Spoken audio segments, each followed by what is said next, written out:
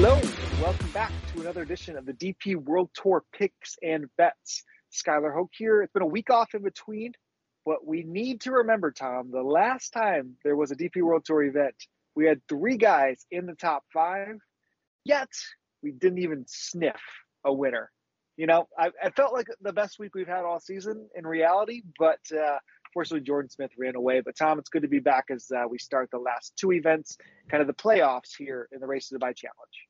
Yeah, I think you can count yourself pretty unlucky that week, having those guys in the top 3 and 5. But to me, Jordan Smith just did everything that we said he could do, right? So a little bit like when Sean Crocker beat Pepperell, a little bit like when Russell Henley won last week. Like the leader just went out and carried on what they were doing. And I think Gavin Green, didn't he made birdie on or eagle or something on 9. He picked up 9 shots over 10 holes and made no ground on Jordan Smith. I think it was in the final round. He was just electric.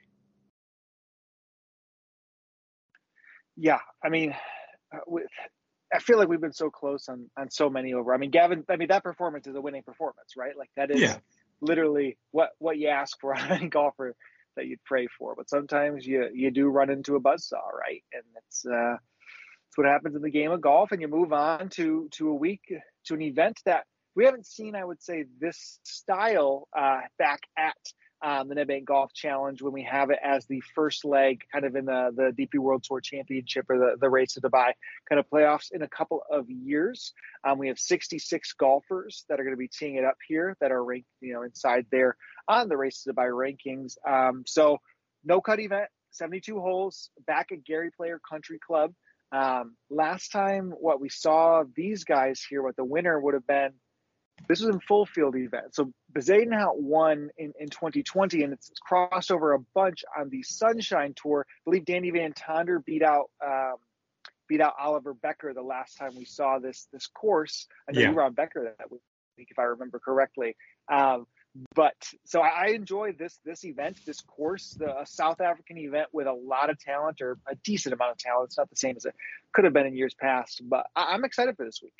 Yeah, I mean, I think obviously it's a completely different event. So you talk about the 2020 SA Open. So they had 2 that year, didn't they? They had one in January, one in December. The second one was at Gary Player, where Bezuidenhout won by 5 strokes over Jamie Donaldson. And Van Tonder, like you said, beat Oliver Becker by 1 shot, who I don't know how he got over that water that day. Still reeling a little bit from that. But when you go back, you've got to go back 3 years since we've had the actual Nedbank Golf Challenge. Tommy Fleetwood won in a playoff against Marcus Kinhult. And you look at the kind of winners list of this event: Fleetwood, Westwood's won it 3 times, Brandon Grace, Noren, Leishman, Danny Willett, Thomas Bjorn, Martin Keimer, Robert Allenby, Henrik Stenson, Trevor Immelman, Jim Furyk, and it goes on. Sergio Garcia's won it twice. It's basically a premier event on the DP World Tour, and it was actually called the $1 Million Challenge or something back in the day when the $1 million was a lot. These days it doesn't really matter. But I think they actually increased the purse quite a decent amount in Tommy Fleetwood's year as well. I think he kind of won $2.5 million or something that year, and he got asked, what does it mean to you? He's like, money means nothing, and that's how everyone loves Tommy Fleetwood, right? But in terms of the golf course itself, Sky, I mean, I look at it and it's basically a really tough driving golf course where scoring can be pretty difficult to come by. I mean, Fleetwood won at 12 under, Grace at 11 under, Keimer at 8 under. There has been some better scores obviously in between, with Noren at 14, Leishman at 19, Willett at 18, but they then won. So Leishman won 19 under, but won by 6 strokes. Willett won at 18 under, won by 4 strokes. So they kind of stepped away from the field a little bit like, I guess, Ategi at Valderrama. The score they shot isn't really relative to the golf course, right? So really tough golf course. And there was 2 courses. I haven't done this in a little while. I've kind of stepped away from this a little bit in my process, Guy. But the 2 courses that I really like to correlate for this are Doha Country Club for the Qatar Masters and Cran-sur-Sierre. So there's a little bit of, there is elevation at this golf course, which you do get at Cran-sur-Sierre. And there's just been a huge amount of crossover in both events. So the person that and I'm rambling here a little bit, so we'll interject in a sec. The person that kind of alerted me to this, so Young Hun Wang, do you remember him? Yes. Yeah. So, Well, it was probably past our time of betting, but yes. yeah. Or So before time of betting. Yeah. he finished second to Alex Noren here in 2016, but he's also won at Doha. And he's won 3 times on the DP World Tour, like Trophy of Sam, Mauritius Open, and Qatar. But kind of didn't really do it. He was never consistent. And then I look at another place that he's done well at, and that was Crans-sur-Sierre. So he's won Qatar, second here, 12th at Crans. And then when you start to dig into the people that have done well at sort of all 3, Sergio Garcia has won at all 3. Thomas Bjorn's won at all 3. Ernie Els has won at all 3. Robert Carlson's won in Qatar, won in Crans, second here. Immelman won here, second at Crans. Willits won both. Noren's won both. So there's a lot of crossover between Crans and here. Doha, even more so. Stenson is a winner and a 3-time runner-up here, a winner and 2-time runner-up at Doha. Brandon Grace won back-to-back at Doha, won here. Adam Scott won twice in Doha, won here. So, or runner-up here. So the trouble is with that, as people will probably have guessed as I'm reading off those names, they're all the best kind of players on the DP World Tour, right? So it could be absolutely nothing, but it just gave me, just basically Young Hun Wang being the guy that won Doha, second here and 12th at Crans, kind of led me to believe that there is something to that. So if anyone kind of wanted a couple of courses to maybe look at, those were the 2 I found. Yeah, I would add one more. We'll talk about it a little bit later, but Ben Coley, our friend, was big on Le Golf National as kind of a one that, and it makes sense with a driving test that can present itself. Long straight driving is very beneficial there. Long straight driving is very beneficial here, right? You know, it's a long course. It's 7,800 yards plus. Is at elevation. You mentioned that with Crans. Yeah. I mean, I think all of those do make a lot of sense. And your opening point. This is a big event. They refer to its Twitter handle as Africa's Major. You know, this is a really big event for them.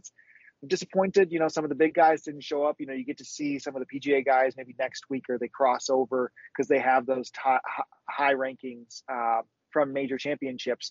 And if you could get one of these guys to play into the lead in the event, so it would be really cool. You know, Tommy's here, but basically outside of that, I guess, you know, we can go right into the odds board, right? Tommy's number 1, Smith's number 2. Right there. I mean, they're quite short, 12s or 9.5 for Fleetwood, 14s for Smith.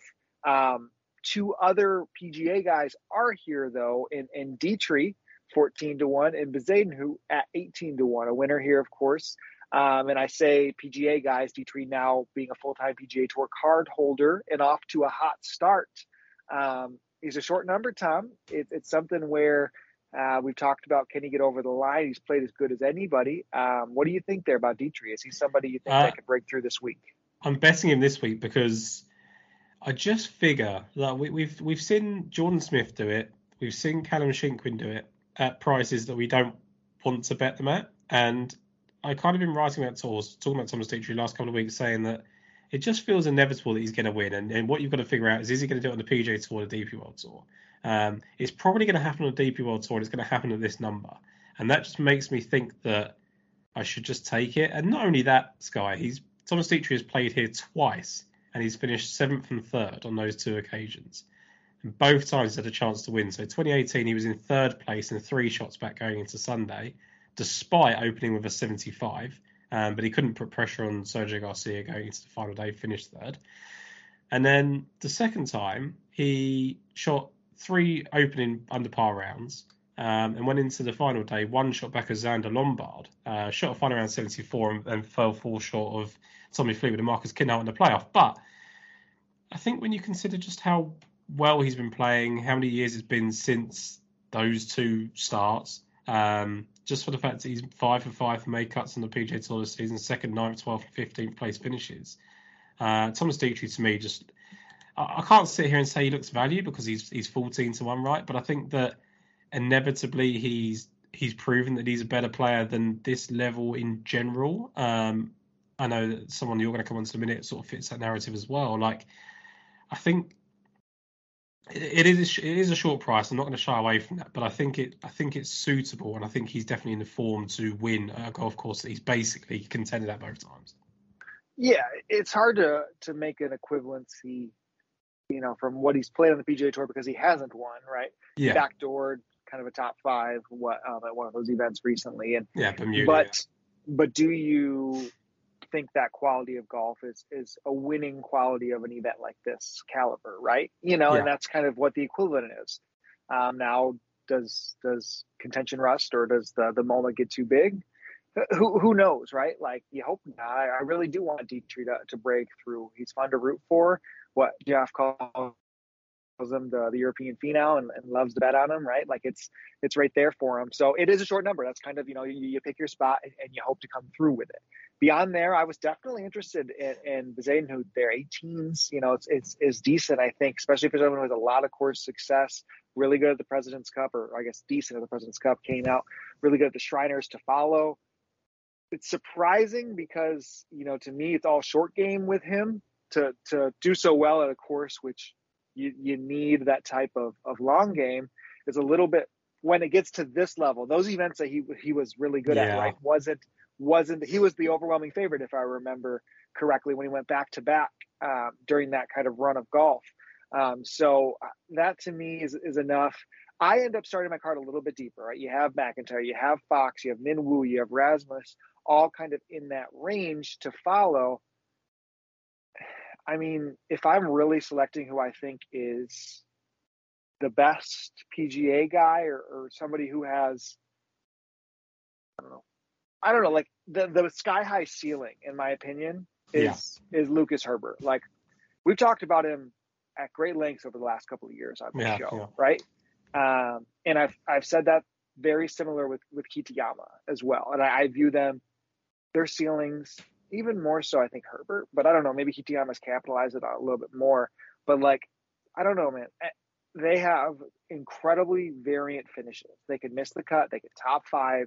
It's really good long game, and mainly distance for Herbert there. But for Herbert, I mean, the best short game in the world. He might be literally the best putter in the world. Number 1 strokes gained putting last year on the PGA Tour. And my thing is, I'm getting 25 to 1 on him, right? Winner on the PGA Tour, 2-time winner on the DP World Tour. I want to be backing him when that number is decent more often than not. I'm willing to stick on a guy like him. I was disappointed in myself of giving up at Kitayama when he played well in the CJ Cup, you know, and I just don't want to have that same feeling, because any week, anytime, I think Herbert can contend, and that short game can lift him. And that if that driving clicks, or if the irons click while the short game is there, I mean, he can win a major, in my opinion. Like, you could see him, like, in the Open Championship, like, he had as many birdies as anybody, right? He wasn't going to get to Cam, or he wasn't going to get to Rory, but, like, that leaderboard sniffed a little bit for him. So I don't know. I think that's the upside I look at him at, and 25 to 1 versus some of the other guys in between. I'm perfectly fine going in with that number for him.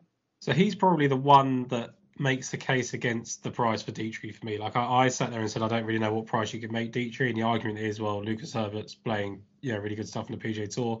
He's not been as consistent, so Dietrich is factored into kind of place money and top 5 money and stuff like that. But, like, to all your points you just said, plus the fact he's got the 8th place finish at Crans-sur-Sierre, which I liked. Bay Hill, great driving golf course, 7th place finish there. Irish Open and Dividers Classic wins, Bermuda Championship wins. Like, do they all correlate? No, but, like, it, to me, like, just the asset is his driving, right? And it has been for a little while now, which hasn't always been easy. He's been fairly short game driven for large parts of his career, but the fact that driving distance and that even that driving equity at times is improved makes him a danger. Yep, totally agree. We've seen a push down in odds on Brandon Grace, somebody who arguably has the most success here of anybody. You have Grace, and then you get into the 30s, and this is kind of the range where, in an event like this, it's hard not to jam 4 or 5 guys on your card, 6 guys, and we each have 5 selections this week. I think you have 4, I have 5 overall, and I mean, they're all jammed basically now in this 30 to like 80 range, right? And then you have to specifically seek out a long shot, 100 to 1 plus. And for me, I'm cool living in these 30s, 40s, 50s because I think there's really good golfers that have played strong all season long. And one that, man, I would go to the bank as probably the best ball striking season of anybody on the DP World Tour right now. And I firmly believe that has not lost strokes on approach since the Dutch Open in May. So literally, you're looking at a run of 10 consecutive events or 9 consecutive events. I don't know if you can trust the Alfred Dunhill Links Championship, where he finished 4th at with, I guarantee those irons were firing for Antoine Rosner, just like they have all year long, right? If I look at somebody who can drive with distance plus accuracy, so one of the better drivers on this tour, lights out with the irons. The question is, do you go to the route and look at some of these previous winners and think about it lately? Like, Bezuidenhout does not fit the mold that Rosner does. But like, if you rule out the 2 years where it wasn't happening, I mean, Tommy's not somebody you think about having a heck of a flat stick. Westy's done well here. Sergio has done well here. Martin Keimer has won, right? Like, guys that you are not feeling good over an 8-foot putt, right? Like, that's the struggle there. So what's for me to worry? Of course, it's going to probably keep me up at night, Wednesday night, betting Antoine Rosner. But I think overall, when that putting spikes, and it has a couple of times, and the funny thing is it hasn't capitalized ever to the point in which he should have won, or the irons were on par the same time. But man, 31-1 is the longest now you can find Rosner over here. I just love it. I think it fits the mold of exactly, and it's not even looking into anything outside of a really good driver, really good ball striker, and that is who has won here historically. He is probably the one that I'm most afraid of that I haven't bet. And the reason for that, we kind of spoke about just how good his game's been just for so long, right? Like, it's just lasted for such a long time. And he's won in Qatar, not the golf course that I mentioned earlier, but he's won in Qatar, which I like. He's got 4th and 13th place finishes at Crans-sur-Sierre as well, which obviously I've mentioned that I do like there. And I just think it seems weird for someone that's already got 2 wins already, but I think he's due. Like, I think he's due a victory, and that would mean he's won 2020, 2021, 2022. So for Antoine Rosner, and that would actually carry on from the Challenge Tour. So 2019 he wins twice, wins in 2020, wins in 2021, wins again in 2022, potentially for Rosner.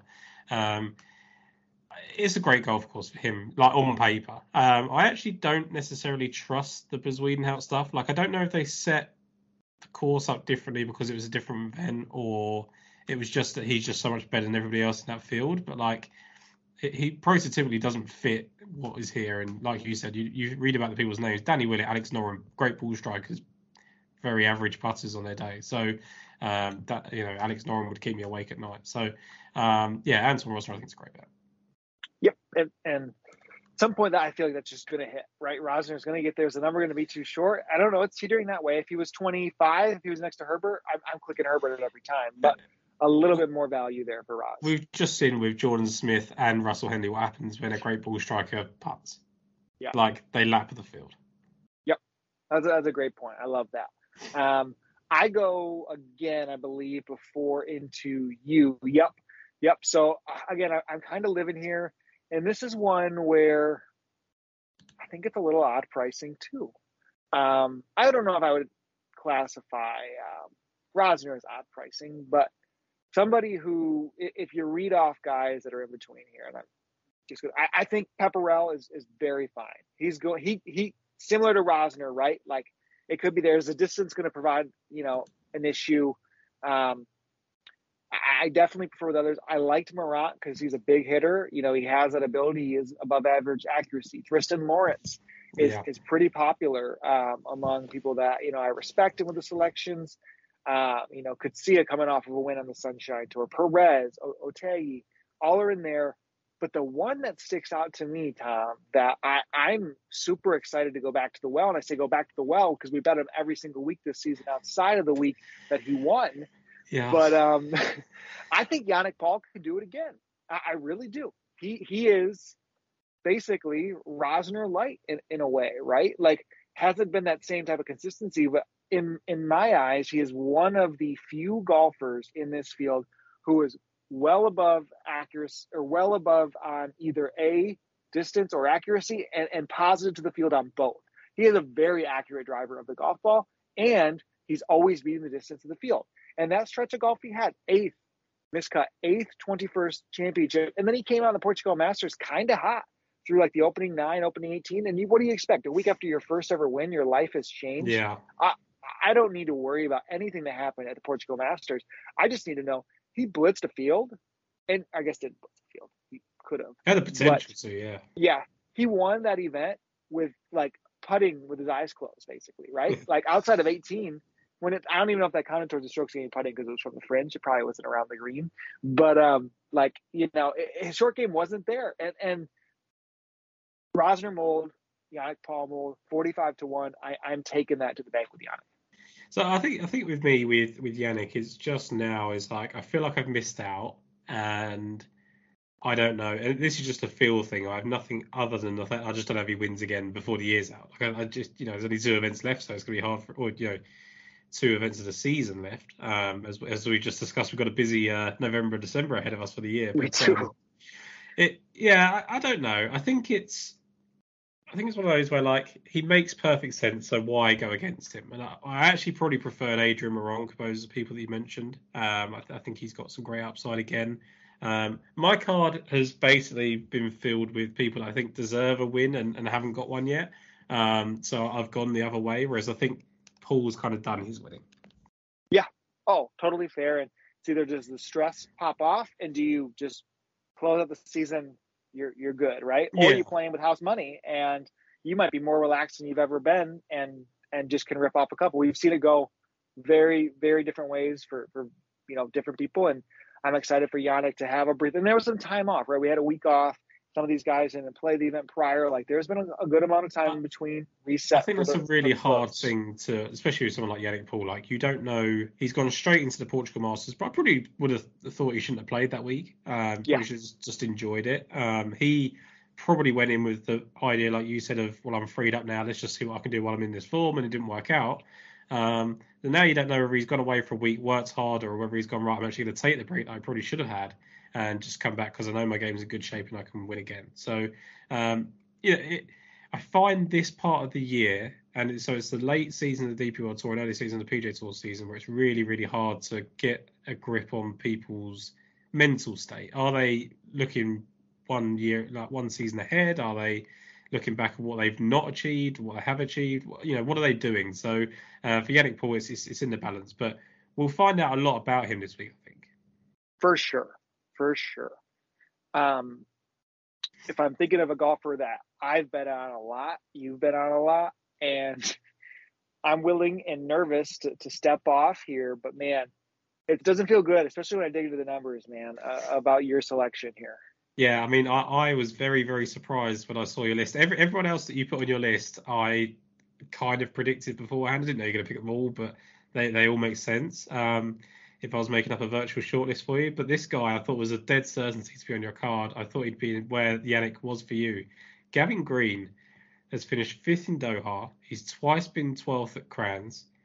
He's made his last 10 straight cuts. He's had 3 runner-up finishes in that time and an 11th. He's played here twice in the past. Not well, 57th and 21st, but he's played here in the past in the strength of fields like this. Actually, stronger fields than this. His driver in isolation could be better. So off the tee, it could be slightly better. But 3rd, 7th, and 3rd in tee to green recently, 6th, 8th, and 1st in approach. Quality form, quality course, correlative form for Gavin Green. Definitely overdue. Definitely fits that same. Probably not as overdue as Thomas Detry, right? Like I think Detry's been closer, and Gavin Green's had. I think Green's had the potential for longer and hasn't quite got there, whereas Detry's been there and just not got it. But 45-1 or 50-1, I think, on DraftKings Sportsbook for Gavin Green is huge. Yeah, it's tough. Like I really like it. Like I mean, the tough part is like it could have been the win. Like last time out could have been the win, right? Like that. Yeah. That was probably the best. I mean, if you look at like a raw rating in which they give Gavin Green on like Data Golf for that event. Let me see. That event was the best event of his career. Gained they gave him over 3 strokes gained, like on a weighted average over the field, 3.22. He has never cracked 3 ever in his career. And it depends how you look at that for Gavin Green, right? Like, do you look at it and go, he's just put in the best performance he could probably ever achieve. Like, even if he goes on to win this week, it probably won't be as convincing as how good it was last week, right? Or last 2 weeks ago. So does Gavin Green go in with it of, I've played the best golf of my career, I didn't get the job done, so now I'm just going to go and get it done while I'm still in the form? Or does he go, my absolute best wasn't good enough, and he's just sitting in a dark room somewhere, waiting for the season to be over? I don't know which way it's going to go, but if you think about Gavin Green historically, like driving and putting, getting streak of his putter has always been his thing, right? So harder, 212s at Crans. The fact, 10 straight cuts is massive for Gavin Green. He's probably never done that in his career. I can't imagine he's ever done that in his career. I'm not going to look because I think it's a waste of time, but that to me is huge for him. So 50 to 1, sorry. Just on those numbers, I think Gavin Green, and I know it would be tough for you. So yeah, it's tough in that sense, but like, hey, I think it's a good bet. Hey, you make a compelling argument. He's out to 55s at DraftKings too.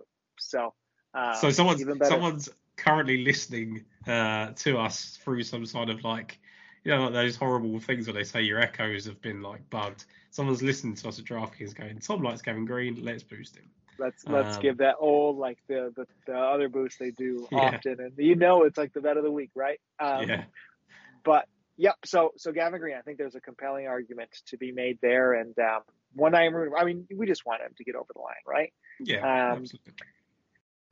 You go again. Go in. We mentioned him early off the top. Yeah. Right. I think this is a good one. You mentioned Oliver Becker, and I've kind of discounted what Bezuidenhout, winning those events means. So I can't then come straight back and say that Oliver Becker finishing second here is the reason I should bet him. But it's not really. Like, that wasn't what kind of drew it to. Like, if you look at just the people with strokes going off the tee this season, like Oliver Becker's right up there. Like, that was the main thing that kind of caught my eye. So the fact that he's just played so well, the fact that he plays great at home, there's just a lot to like about Oliver Becker. Like, I think he's a little bit underrated. Like, he was 15th in strokes going off the tee this season, and that was in 82 measured rounds. No one above him had played more than 82. Ross Fisher had played 81.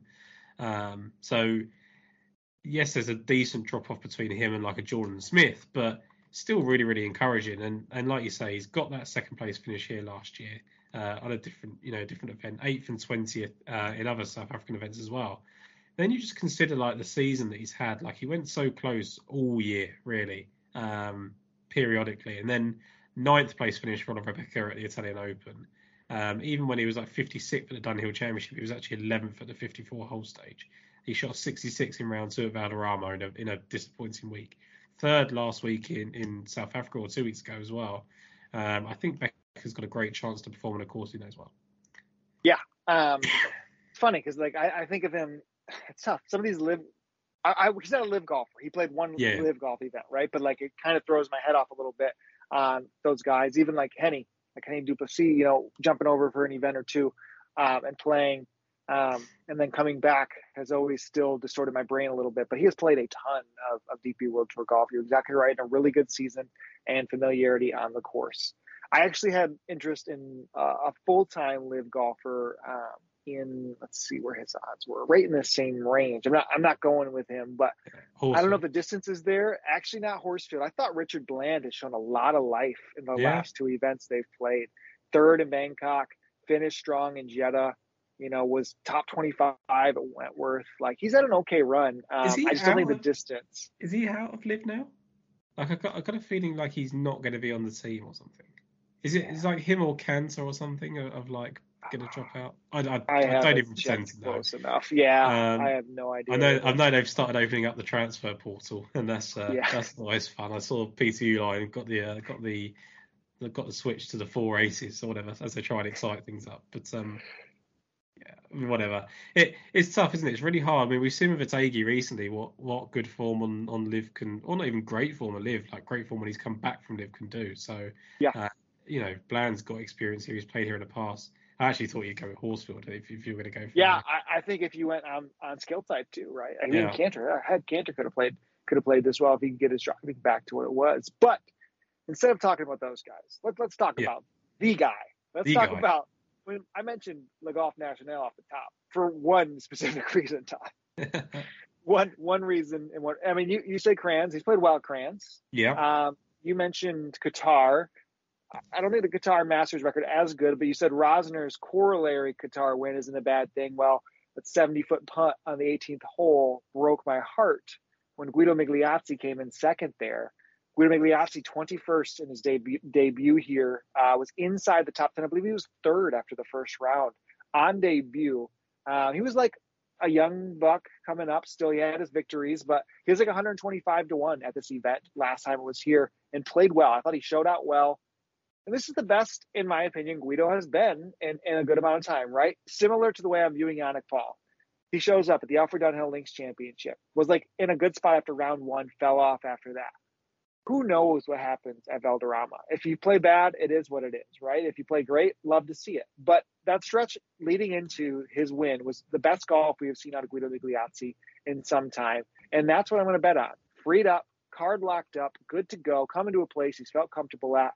And the issue is he's not the best driver, right? Like you worry about the accuracy. Distance is The short game aspect, like his you look at one of the better putters in this event, and it's him. It's there, so he can contend with some from a short game. But what he did at Le Golf National is what he would need to repeat here, and we've seen him do that in recent chances. And I like it with Guido. And at 70-1, I'll take it's good odds in an okay field. You know what I mean? He was down way lower than this recently, and I think they've drifted him out to a good spot that I feel comfortable going back at. Yeah, look, when I read Ben's article and saw the France link, I knew you were going to go with Guido Migliozzi. He almost did, man. He was so close. He would have done, yeah. He could but tip Guido in that article. When I saw the 7th Kranz, I thought I was going to bet Guido Migliozzi. Then I think Brad was talking about Kenya, and obviously we know he's played well there in the past, winning and finishing 12th.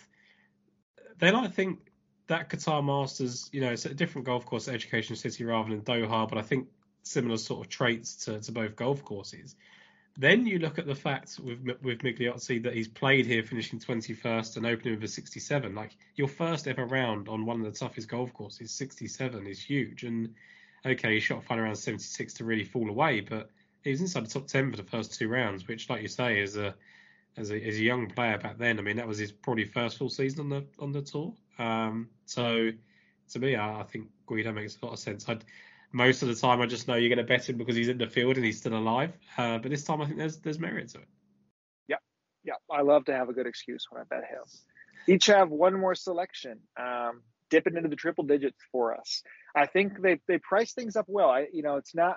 You can make an argument. I know the argument you're going to make for your guy. I'm going to make a similar one and kind of thinking through, my bet here. But I think they priced up these long shots decently well, where it's not the most appetizing to dip here. But let's go with your standout down here. Yeah, so for me, Kalle Simoia. I mentioned those two courses off the top. So obviously we know he's won. The Porsche European Open, wasn't it, that he won? But the two courses that I flagged to you were Doha and Kranz-Sercier. He's got a third and a fifth at Doha in the Qatar Masters. He finished second in Kranz. So I couldn't have asked for better correlative form for him, for Simoia. And then you go into the fact that he played here once and he finished in 10th place. And just recently as well, he shot a second round 64 at the Portugal Masters. So although Simoia, you wonder what Kalle Simoia is going to become when he wins that first event. And you think, okay, is it? We say this an awful lot, like players going to kick on us that first win. That's going to change them. The trouble is with Simoia is it's changed him for the worse. Like, he's been horrendous. He's been missing cuts. He feels like the epitome of someone that's gone, right, it's taken me so long to win. And it's not even been that long, right? But it's taken me a while to win. I've had a couple of chances and I'm probably going to relax off. And that feels like what Simoia's done. But that second round 64 in Portugal, there was a couple of bits of life in Italian Open. And to be honest, it's actually been a really poor season for him. But the two places he's done well, the Qatar Masters and his win at the European Open. I think the European Open demands a decent driving week as well. So to me, it's a correlative course play for Simoia. There's not a ton of confidence because he's just been missing cuts like they're going out of fashion. But the 10th place finish I just thought was amazing. Like, he never shot worse than 72 that week, closed with a 69. So he backdoored a top 10. He was basically top 25 for the week. But, I don't mind that. It comes with positive memories. It's, the two courses that I like, he's played well at consistently. It's just a long shot, and I don't think there's too many that make a ton of sense. And he's one of those who play well at Kenya as well, if that comes to fruition as well. So I like Kale Samoa. Yeah, it's weird because I think like he did stand out to me down there because I thought about his victory and thought about his upside of what he has done. But there are like just basically this bunch is the random winners of the season, right? Yeah, How Tong's in there. Kiefer got his win. Your boy Ollie Wilson gets his win. You mentioned Samoa there. Crocker's fallen off the map since he got his win, right? Like, I would have loved Crocker here had we seen any life. But what I'm going to go to is a golfer that is sneaky shown form and form, meaning like I felt his season was a little bit of a disaster at one point following a made cut at the U.S. Open. We just didn't see much out of Will Besseling for a while, right? And maybe I'm being too generous in saying, we've seen life. I mean, his last three events are made cuts: T51, T45, T47. Best off the tee performance out of him in quite some time last week at the Portugal Masters. You mentioned the week that required a really big demanding test with Kale Samoa. Runner-up that week was Will Besseling. And I think Besseling, when I think South Africa events, I think back to the specific one where they let the guys wear shorts for the first time. And I believe that was when Grace might have won the Alfred Dunhill Championship in 2019. And I remember vividly, I wish the location for him, it was acting up a little bit for me on Tour Tips this week. Yeah. But I know Will Besseling has done well. He had third that week at the Alfred Dunhill Championship. The year before, I believe he also in South Africa had another strong finish there. Yeah, the Alfred Dunhill Championship was played twice in 2020. That's what it was. A 13th there and a third to open up this season.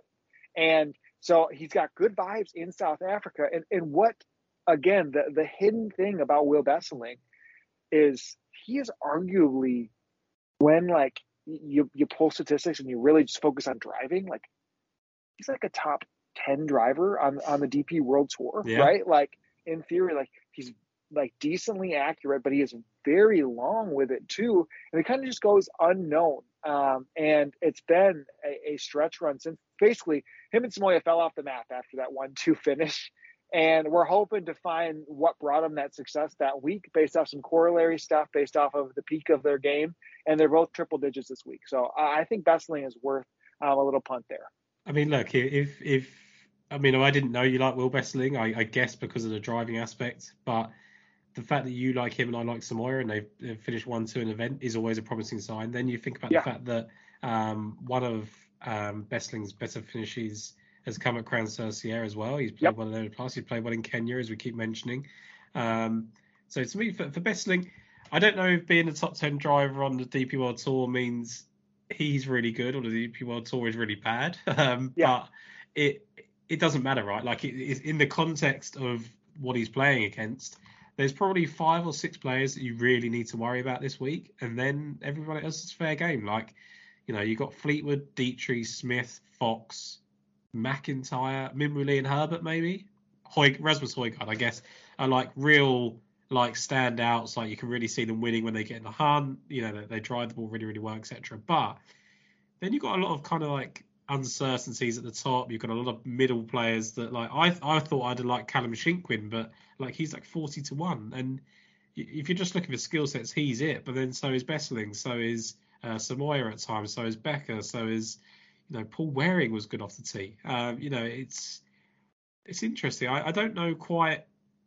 It's a really hard week to handicap, I think, and it's one of those ones where you probably don't need to give too much of a chance to the bottom of the board, which is why we've only got one selection each down there. But I could definitely see the kind of 40-60-1 range hitting, because you've just got, these guys at the top don't win every week. It just doesn't happen. I know it's happened a bit more recently, which is why I've kind of protected myself with Dietrich. But like is Tommy Fleetwood playing like a 10-1 golfer? No, he's not. I know he's improved a little bit recently, but I think there's opportunities to take chances. I mean, Brandon Grace a couple of years ago would have been a great bet, but I don't know if anything's come out since he collapsed on the floor in Live.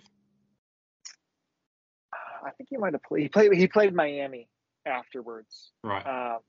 But yeah, he had to withdraw in Jeddah because of the sickness, and he was not good in Miami. He was terrible in Miami. Yeah.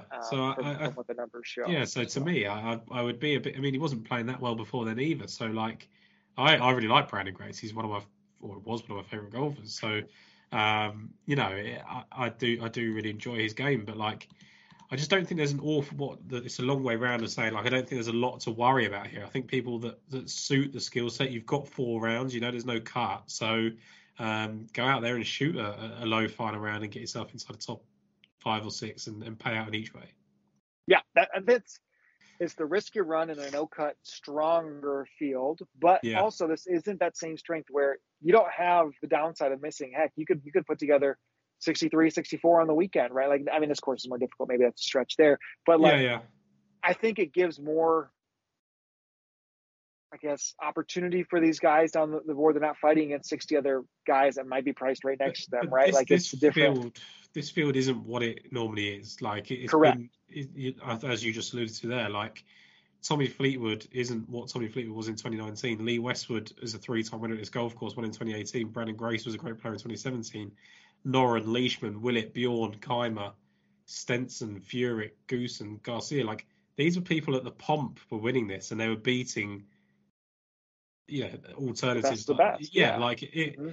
And we were going to see that. I think we were going to see a couple more players. We were definitely going to see Zalatoris. He was committed to it and to his injury. So we could have got that kind of week. And circling back to your very first point, it'd be nice if some of those guys showed up from next week. But there's just no incentive to, what's the incentive for them to travel to South Africa and then go to, Dubai? Correct. It's just not there, right? So it's tough. But I think we've identified some good golfers. I think between us, I think we've gone with a skill set again. We've gone with good drivers, and or if they're not a good driver, they make it up in a different way. But we generally targeted good drivers of the golf ball. So I think we're on the right lines, and we'll see how it plays out.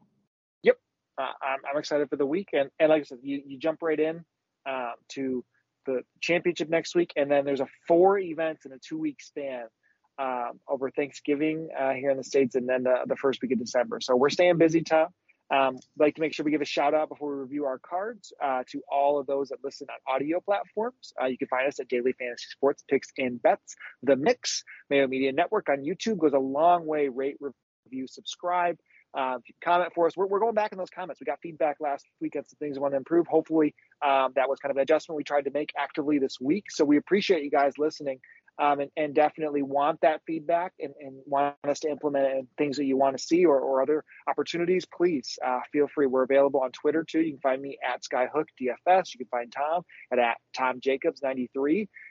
We're here. We're continuing to support our beloved tour as we close out the season. And it is getting harder. I've got to be honest. When you think you've got a break in November and December, and then you realise that they've shoehorned 5 events before Christmas. But no, to circle back to the point you made, firstly, I thought for the first time in 87 million episodes that you were going to miss the shout out to the audio platform, and I was going to tee you up with a really good thing. Where can they find us for the next couple of weeks? But you nailed that. But to the point of the YouTube comments, I'm really glad that people make those comments, and you went back on the comment. We kind of raised it in the group chat that it's really important to us. To me and you, we'll be chatting away and don't, because we know what we're talking about, it's not as easy sometimes for people to follow along. So really appreciate the comments there. Hopefully people realise that we're taking them on board so that people then do mention other things, because that's the only way you can improve a show, right? Whether it's audio, video, whatever, is people listening in. So if people are making those comments, they've listened in intently, which is what I really like. So really, really pleased with the support we've got this season. Yep, absolutely. All right, Tom, let's lead into your card here for us. Yeah, so Thomas Detry for me. I don't know exactly the price. Let me just look on the OddsChecker US website here. Thomas Detry is 14-1 at DraftKings Sportsbook. And then I've gone in with Gavin Green, who you said has been boosted to 55, which is a nice bonus there. Oliver Becker, you can get a 55-1. I think it's the Caesars Sportsbook there, but DraftKings Sportsbook is 50-1 as well. And then we have got Kale Samoya, who, so there is a decent difference in price range. So he's 200 to 1 in England and 130 to 1 on DraftKings Sportsbook. So there is a big difference, but I think 130 to 1 in this kind of field is good value still. Absolutely. For me, I'm leading off Lucas Herbert, 25 to 1, Antoine Rosner, 31 to 1. Then I'm going down to Yannick Paul, 45 to 1. The Guido Migliozzi, he's available at 70 to 1. And then Will Besseling is 125 to 1. So let's have a week, Tom. Let's go. Let's close the season strong. And simultaneously, final stage of Q School tees off on Friday. I believe it's a 6-round Q School. Some big names got through second stage, so excited for that. The Challenge Tour just wrapped up last week. Saw some big time performances there. So excited.